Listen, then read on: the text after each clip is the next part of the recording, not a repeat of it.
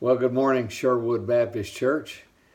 This is an incredible delight and a tremendous blessing for me to have the opportunity to share with you this morning and also to share over the next several weeks. When Michael asked me if I would do this while he was on this brief sabbatical, well, I just jumped at the opportunity.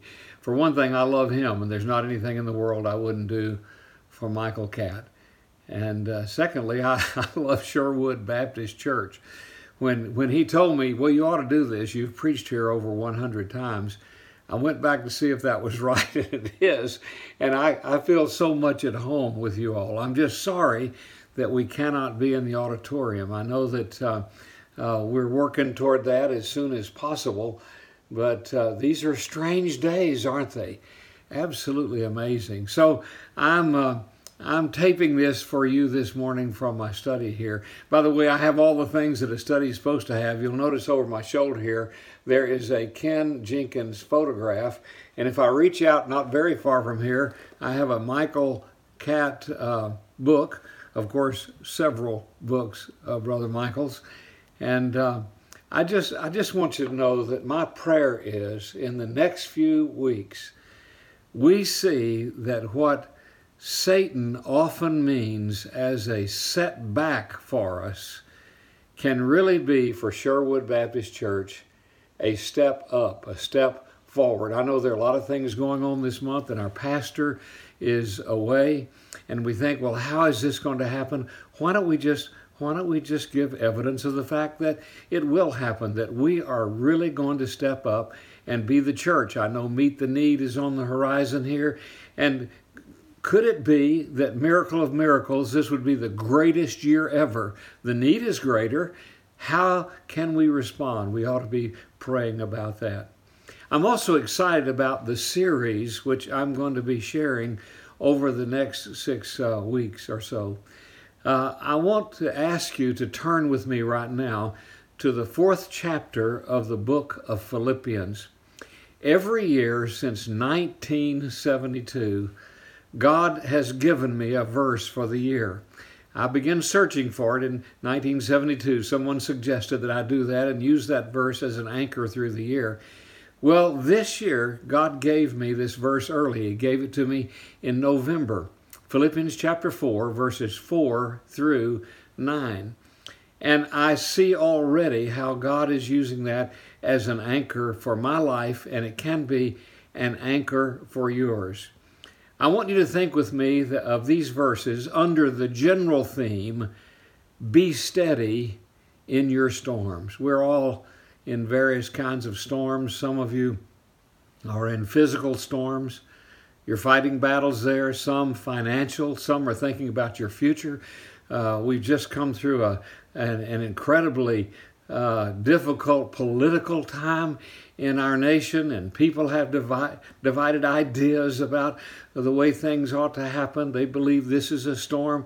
We are in a stormy time, aren't we? Well, you can be steady in the storms of your life. And that's what the Apostle Paul tells us in the 4th chapter of the book of Philippians. In a few moments, I want to read to you all of these verses, 4 through 9, and then we're going to focus our attention upon one verse, the very first verse, and that is verse 4. Because verse 4 tells us that we are to rejoice. That's the first word I want you to think about. Rejoice. And I know that you probably are thinking, well, with all these storms, how do you rejoice? Well, there is the opportunity to make sure that you have your eyes fixed on the right objective, and that's the Lord Jesus Christ. He starts out by saying, rejoice in the Lord always. And again, I will say, rejoice. Now, I want to remind you that the Apostle Paul wrote this letter to the Philippian believers with a heart that was filled with love. They had actually sent him a love gift, as a matter of fact. This is the only book, the only letter of the 13 that the Apostle Paul wrote that does not include some kind of exhortation or admonishment about some evil practice or about some straight, weird doctrine that he's trying to correct. And he does mention vaguely, just in a few verses, the fact that some of the brothers ought to help a couple of ladies who are there in the church. That's it. The rest of the book is filled with words about his love for the believers at Philippi. And he encourages them, as a matter of fact, to rejoice. The word joy or rejoice or one of its cognates, something like that, is mentioned 18 times in this letter to the believers at Philippi. Now I want to remind you that the Apostle Paul wrote to some people with whom he had a history.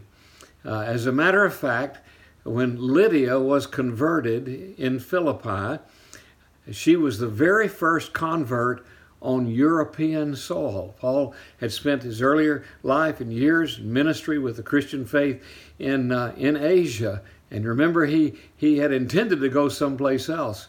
But he saw this vision, come over into Macedonia and help us. And so he set sail from Asia at Troas and he went over to Philippi. Amazing things happened there. Amazing. As you recall, not only were Lydia and several others converted, well, after a night in prison and an earthquake, the Philippian jailer and his family were converted. And this began a ministry through Europe. As a matter of fact, over just about a 10 or 15 year period, God allowed the Apostle Paul to touch 2/3 of the Mediterranean world with the gospel. That's absolutely amazing. And so one of the letters that he wrote in the second half of his ministry was this letter to the church at Philippi. It's called a prison epistle because Paul was in prison in Rome when he wrote this letter.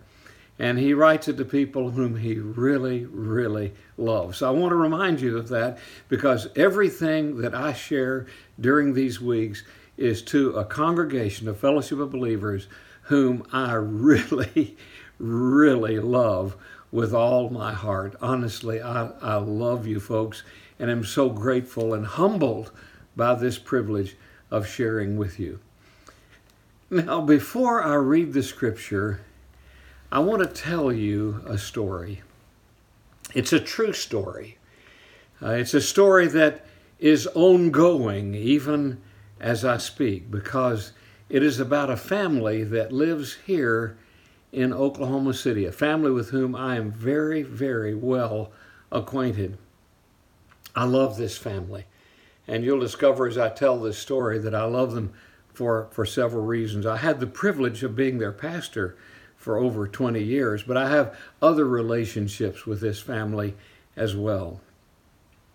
This year, the husband and wife will celebrate their 50th wedding anniversary. When they married, they were not believers in Christ. In fact, everything that you think of as being antagonistic to the faith, they experienced. He was in the military, they traveled, and he was anything but a Christian. But about 2 or 3 years into their marriage, they came to know Christ as their Savior. And as Jesus always does, he made a radical transformation in their life. It was amazing. And if you had known them before and then knew them after, you would have said, these couldn't be the same people. They became serious Christians, not serious in the mean fashion, but they took the Bible, studying the Bible seriously and practicing the Bible and living each day in the fullness of the Holy Spirit. Well, after 12 years of their marriage, their fifth child, a daughter, was born to them in a military hospital, as a matter of fact.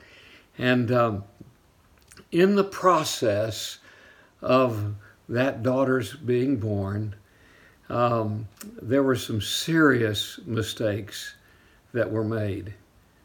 As a matter of fact, the doctor later fled the country. Literally, you hear things like this, but he fled the country. And I know there's so many pressures on physicians, but these were serious mistakes involving a physician being on a break and then being unwilling to come off the break, and all of the problems that occurred as a result of that, to this little girl that was first in her mother's womb and then later lived without oxygen for a long time outside of her mother's womb.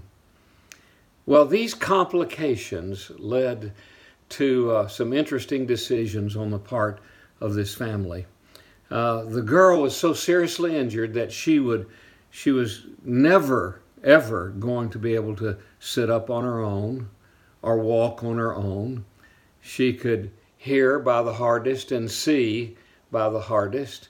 She could move her head a bit and her arms just a little to somewhat flail about. No control over them, but they could move. But that was it.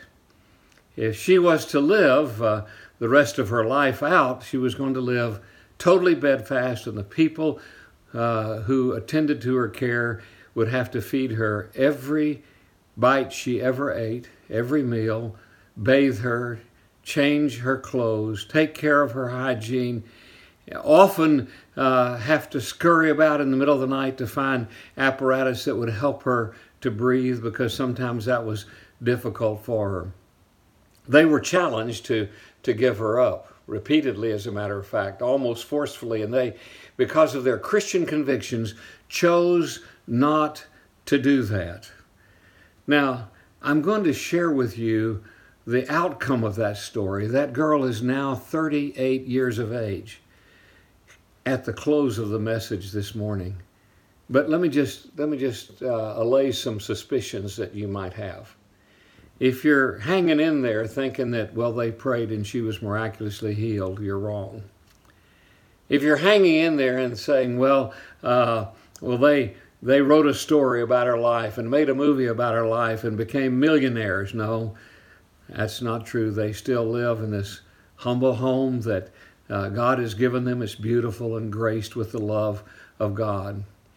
If you're thinking that the world beat a path to their door, asking them about this, no, as a matter of fact, the world continues sometimes to be very critical of them for actually keeping her in their home, taking care of her when, after all, they could place her somewhere and others would just stick her over in a corner and ignore her.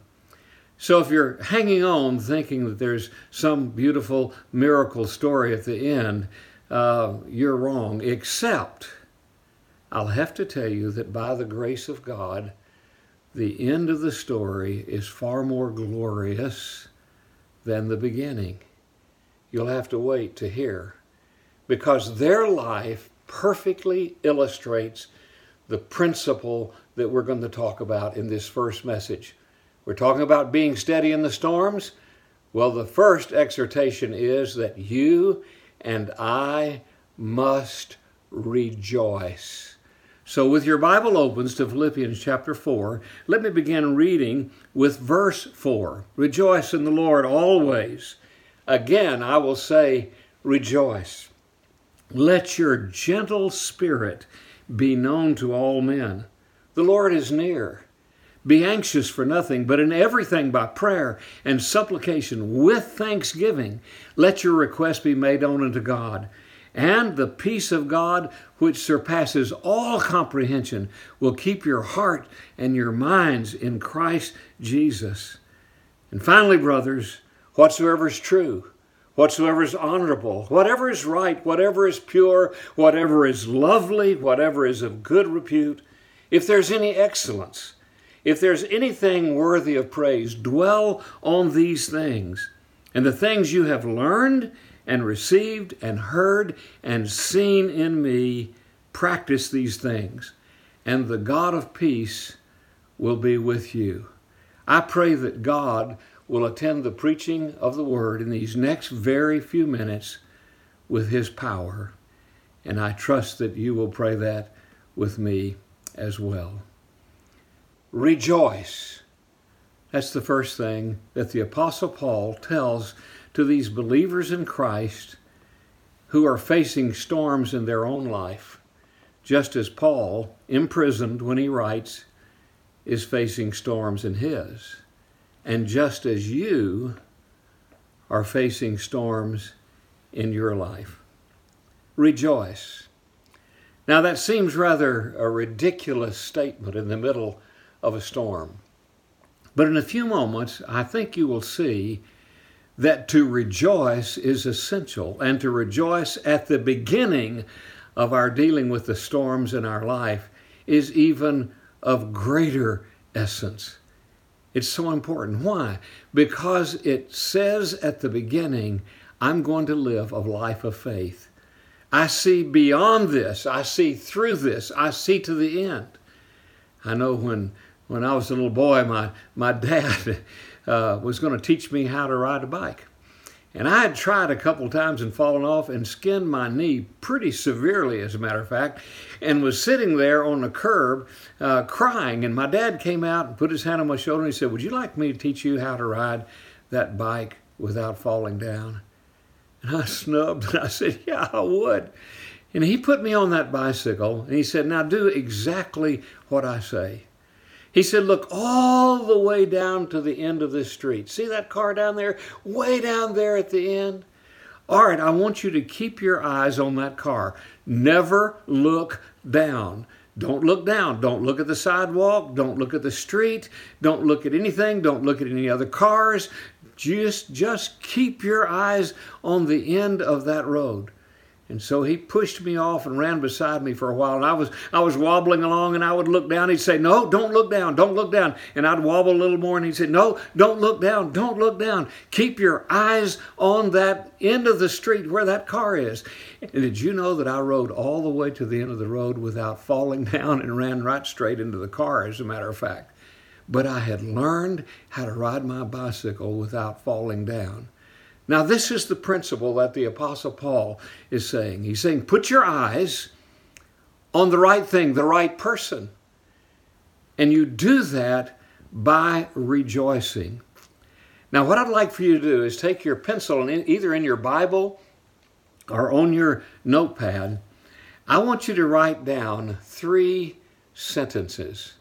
And you're going to see how this verse, as it just opens up for us, explains to us that each of these 3 statements is a possibility in your life and in mine. And by exercising this, we can be steady in the storms of our life. All right, are you ready? Here's the first principle. I am commanded to rejoice. Write that down. I am commanded to rejoice. Here's what the Apostle Paul says in verse 4. Rejoice in the Lord, always. Again, I will say, rejoice. Now, Paul was big on talking about joy. I'll just be honest with you. As a matter of fact, in this little brief letter of Philippians, the word joy or rejoice, one of those cognate words that has to do with joy, is mentioned 18 times. Amazing. And here in this verse, when he writes about it in the sense of an emphatic, a command. Actually, it is keep on rejoicing in the Lord. That would be the way you would write it. And so I am commanded to rejoice. Now, that seems like it's a little strange, doesn't it? Because how can you command an attitude in someone? I heard about this little boy in a car who was fussing and just throwing a fit. And his mother said, sit down. And he sat down. And after a while he said, well, I'm sitting down now, but I'm standing up on the inside. Well, how do you command an attitude? Well, joy is an attitude. I'll just be honest with you. It is an attitude.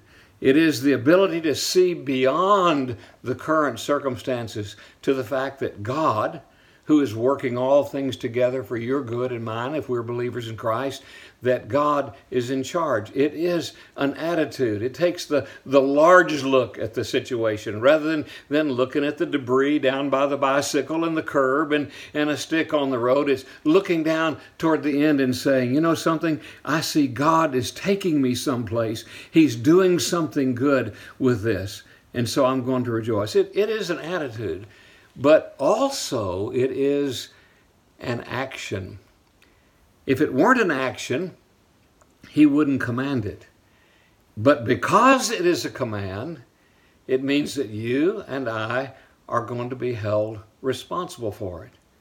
If you say, well, I'm just an old curmudgeon and I'm just gripey because the news was bad, don't you realize that's what the news is intended to do, to incite you to be angry. If you're not going to come back to the next session of the news, the next report, and hear about how to be even more angry with somebody. That's their job. But you say, well, I have a reason to be that. Things are not going right. The weather's not right. The government's not right. The taxes are too high. My neighbors don't keep their yard like they're supposed to. Hey, listen, it is an action to rejoice. That's what he is saying here. Not just an attitude, but an action. Embrace the fact that God is on his throne, that God is doing a bigger work than you and I would ever imagine, and he's doing it in us because the scripture says that he as it is at work conforming us to the image of his dear Son. So there's something about this storm that you're in, seen by God. There's something about that that's going to conform you to the image of Christ. Now, we're not talking about silliness or giddiness or ignorance. We're not saying rejoice, just be mindless about what's going on. No, I mean, the Bible says we weep with those who weep. We mourn with those who mourn, as well as laugh with those who laugh. Well, it doesn't mean we're supposed to just be ignorant or stupid. I know of people like that. Their joy is not a matter. It's not an informed joy. It's just ignorance, and they're blissful because they're blissfully ignorant. Well, it's not that. It is seeing a larger picture, so that actually, in reality, you can rejoice because you see what God is doing. Let me give you a good illustration of this. I, as a minister, have conducted a number of funerals, hundreds, maybe thousands. I would say hundreds, just to be safe, okay? And I've noticed at funerals that there are two different attitudes expressed by people in the congregation. First of all, there are those who don't know Jesus. And they come by and look sadly into that casket at the lifeless form of the person who has passed away, is now stepped out somewhere into eternity. And they begin to weep. I've seen children do this, weep. I'll never see him again. This is the last. I loved him so much, loved her so much. I cannot imagine life without this person. And they mourn. But then there are those who know Christ, who have taken the long look. They see that God is running the show, that there is something on the other side of death. Do they weep? Yes. Will they miss this person? Yes. Would they love to pick up the phone tomorrow and call this person? Of course. But is there joy in their heart? Yes. Because in spite of their tears, they say, I know this, I'll see this person again. I know this person is far better off now than he or she ever would have been on the face of this earth. I am commanded to rejoice. Here's the second sentence you ought to write down. I have cause to rejoice. I have cause to rejoice. In other words, there's a reason I can rejoice. You say, Brother Tom, you don't know my circumstances. No, there is a reason to rejoice. Notice what he says, rejoice, have joy in the Lord. Have joy in the Lord. Now,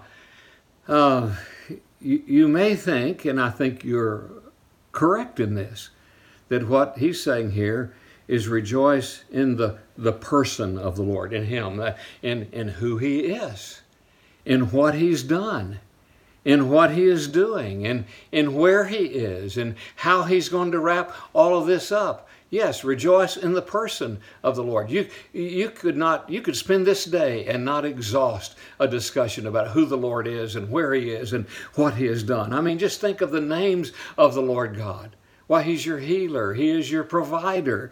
He is the Most High God, King of Kings, Lord of Lords, Prince of Peace. He's coming again. Think about that. All He is and all He is doing and all He will do and where He is. You can rejoice in the person of the Lord Jesus. But it's not only a matter of rejoicing in the person, it's rejoicing in your position in the Lord Jesus.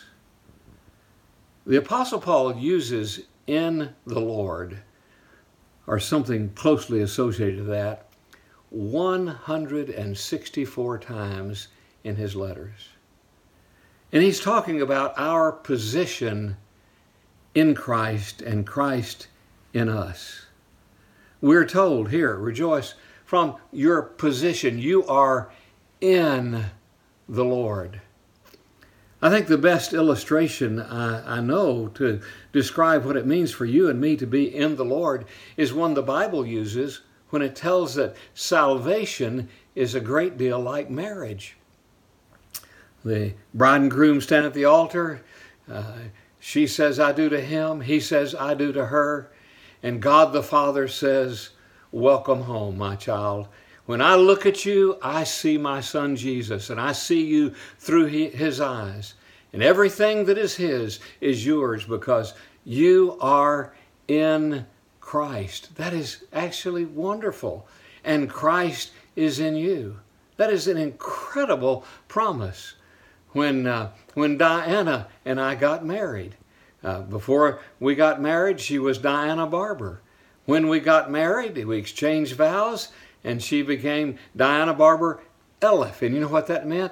Everything that I have is hers. Everything that I have tangibly, physically, everything that I am emotionally is hers. Everything that I have providentially is hers. All that I have is hers. Did you realize that when you are a believer in Christ, you have said yes to Him, and God the Father has said, I see you in Christ Jesus. All that He has is yours, and that's all that I have is available to you. It's incredible. How could you not rejoice? But also the Scripture says that Jesus is in us. Rejoice in the Lord. Or Christ in you, the Scripture says in Colossians chapter 1, verse 27. The hope of glory is what? Christ in you. That's amazing when he says that. I think about that. We are not only in Christ and all that He has is ours, He is in us. We have His spiritual DNA. You know, I sit at a basketball game, high school basketball game, and listen to a couple of men in the front who are now grandfathers of one of the players out there on the floor. And one looks at the others and says, you know, he shoots just like his dad did. The other says, yeah, he dribbles just like his dad did. And another, the guy turns back to him and he says, oops, yeah, he fouls just like his dad did. But he's like his dad. His dad's DNA is in him. When you receive Christ Jesus, you were born all over again, the Bible says. His DNA is in you, and so you can rejoice. I had the privilege some time ago of standing out on an outcropping in Cuba and looking off at a prison. And I know that an acquaintance of mine had died in that prison. I only knew him, I say an acquaintance. I was acquainted with him, not he with me. I went, in fact, one time to hear him speak. As I recall, I may have stood in line to shake his hand after it was all over. But I had great admiration for this man. He'd been a missionary many years in Cuba. And when Castro took over, it wasn't very long before he and many other believers in Christ had been imprisoned. When he was imprisoned, he was put in solitary confinement, a little cell that was so small he could not even lie down in it. And there was water on the floor. He couldn't have, if he could lie down, he wouldn't have done it. And he stayed there for days. He despaired. He began to cry out, God, why am I here? And one day they opened the cell and they took him down to a shower. And up on the wall, he saw that one of the prisoners had written, "Condemned to die today," underneath these words, "For me to live is Christ." And he said, "That's why I'm here. I am to be Christ in this place." He thought, how can I do that? They took him from that shower, and after he dressed, they took him to a barracks where the bunks were so close together that it was like 3 layers. As a matter of fact, one was up on the near the ceiling, and one in the middle, and one a lower bunk, and you had to crawl over the bunks to get to yours. Hundreds of men. He was assigned the responsibility of keeping a rose garden, and he was supposed to be perfectly quiet. They said, "No discussion between any of you all." And he said, "Well, I'm going to keep this rose garden just like Jesus would have kept this rose garden." And he began tending the flowers and expressing his joy and humming a tune. And after several days, the warden came to him and said, "I need to talk with you." He thought, what have I done wrong? He stepped into the room and the warden said, "You must be a Christian." And he said, "How do you know that?" He said, "I've been watching the way, your heart, as you tended to these flowers." Now, this is what God's asking of you and me. We're in storms. You have all kinds of storms. But he says, rejoice. I am commanded to rejoice. I have cause to rejoice. I am in Christ. Christ is in me. And think about who Christ is and all that he's done. I can rejoice. And then notice this last statement here. I can, in fact, I must continually rejoice. I am commanded to rejoice. I have cause to rejoice, and I must continue to rejoice. Rejoice in the Lord. How often? Always, in all things. He said, in case you missed that, again, I will say, rejoice. He's trying to hammer that in. He's trying to write it across their hearts. And he's across the centuries, he's saying that to you and to me. This is the Apostle Paul writing from prison. Do you think life was easy for him? Let me read you just a description of the physical hardships during the first 10 years. Now he's writing about this. He said, "Why, in far more labors and far more imprisonments, beaten times without number, often in danger of death. 5 times I received from the Jews 39 lashes." How many times have you received 39 lashes? 3 times I was beaten with rods. Once I was stoned. 3 times I was shipwrecked. I've been on frequent journeys and dangers from rivers, from robbers, from my countrymen, dangers from the Gentiles, dangers in the city, dangers in the wilderness, dangers in the sea, dangers among false brothers. I've been in labor and hardship through many sleepless nights and hunger and thirst, often without food and cold and exposure. And on top of this, there's the daily pressure of my concern and love for all the churches, all these people who have trusted in Christ, who I have the privilege of communicating with. And yet he writes and says, rejoice. You see, I must continue to rejoice. It's my continual confession that I have faith, that I believe that on the other side of this storm, there is the Lord. I must keep my eyes on him. I must set my course toward him and his will in my life. I can rejoice. Oh, the rest of that story. No, they didn't ship that girl off to a home for children who could barely move and had to be cared for, where she would languish away and ultimately die. This father and mother took this girl home, and they began to care for her. Has it been easy? No, it's not been easy. Every meal she has ever eaten in her life, they have fed it to her or infused it in her. Every time she's been changed, they have done it. Every bath she's ever had, they've given it to her. That's been for 38 years. She's never spoken a word to them. If they don't move her, she simply lies there helpless. They set her up and put her back down. She can move her head back and forth and smile sometimes and frown sometimes. She has trouble hearing and seeing, but she cannot talk.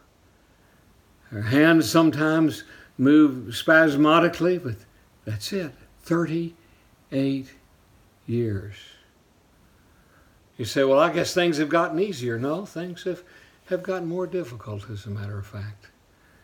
Now she is, for the most part, on a respirator, which requires that they get up multiple times during the night and change out the filters and take care of her in that fashion. Oh, and now the husband of 50 years has, in more recent days, been diagnosed with Alzheimer's, and you can see the impact of that in his life. So now all the care has rested on the shoulders of a mother.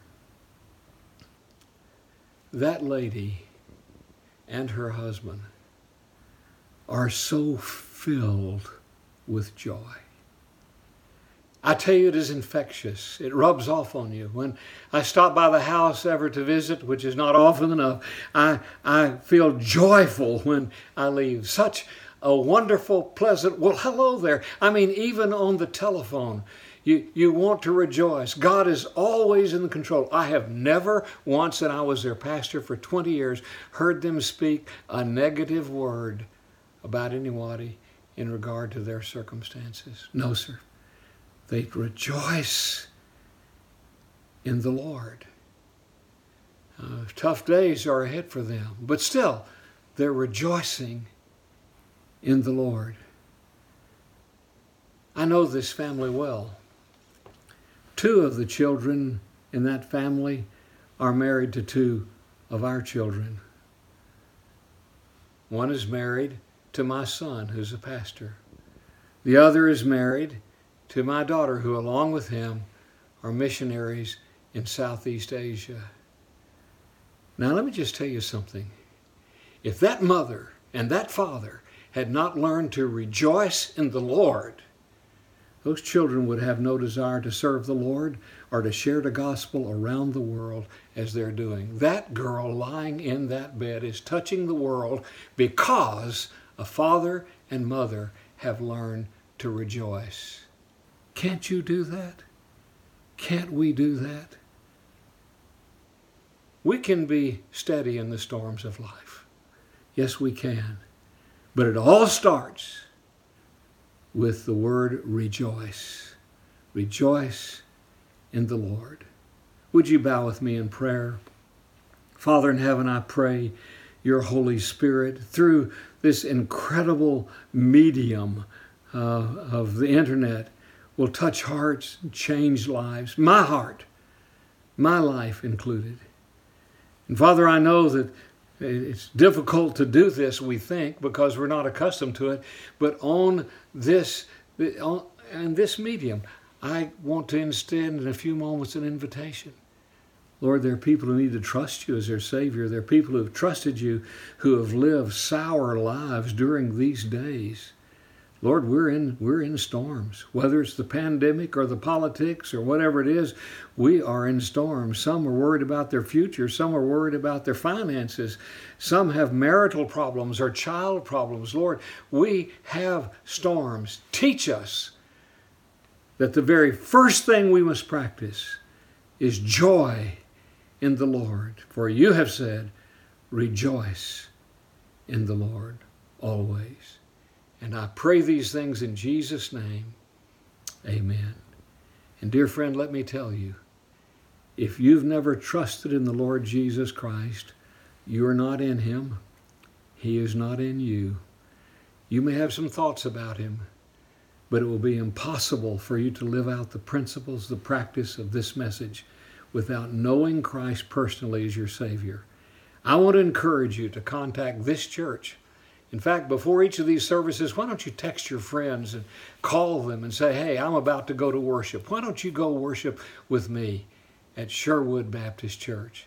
But there at that church, as you contact them, they'll eagerly explain to you how not only can you become a part of that fellowship, but how you can become a part of God's forever family by receiving the Lord Jesus Christ in faith, repenting and believing in him for forgiveness, for eternal life. And I leave you with this: rejoice in the Lord always. Again, I will say, rejoice.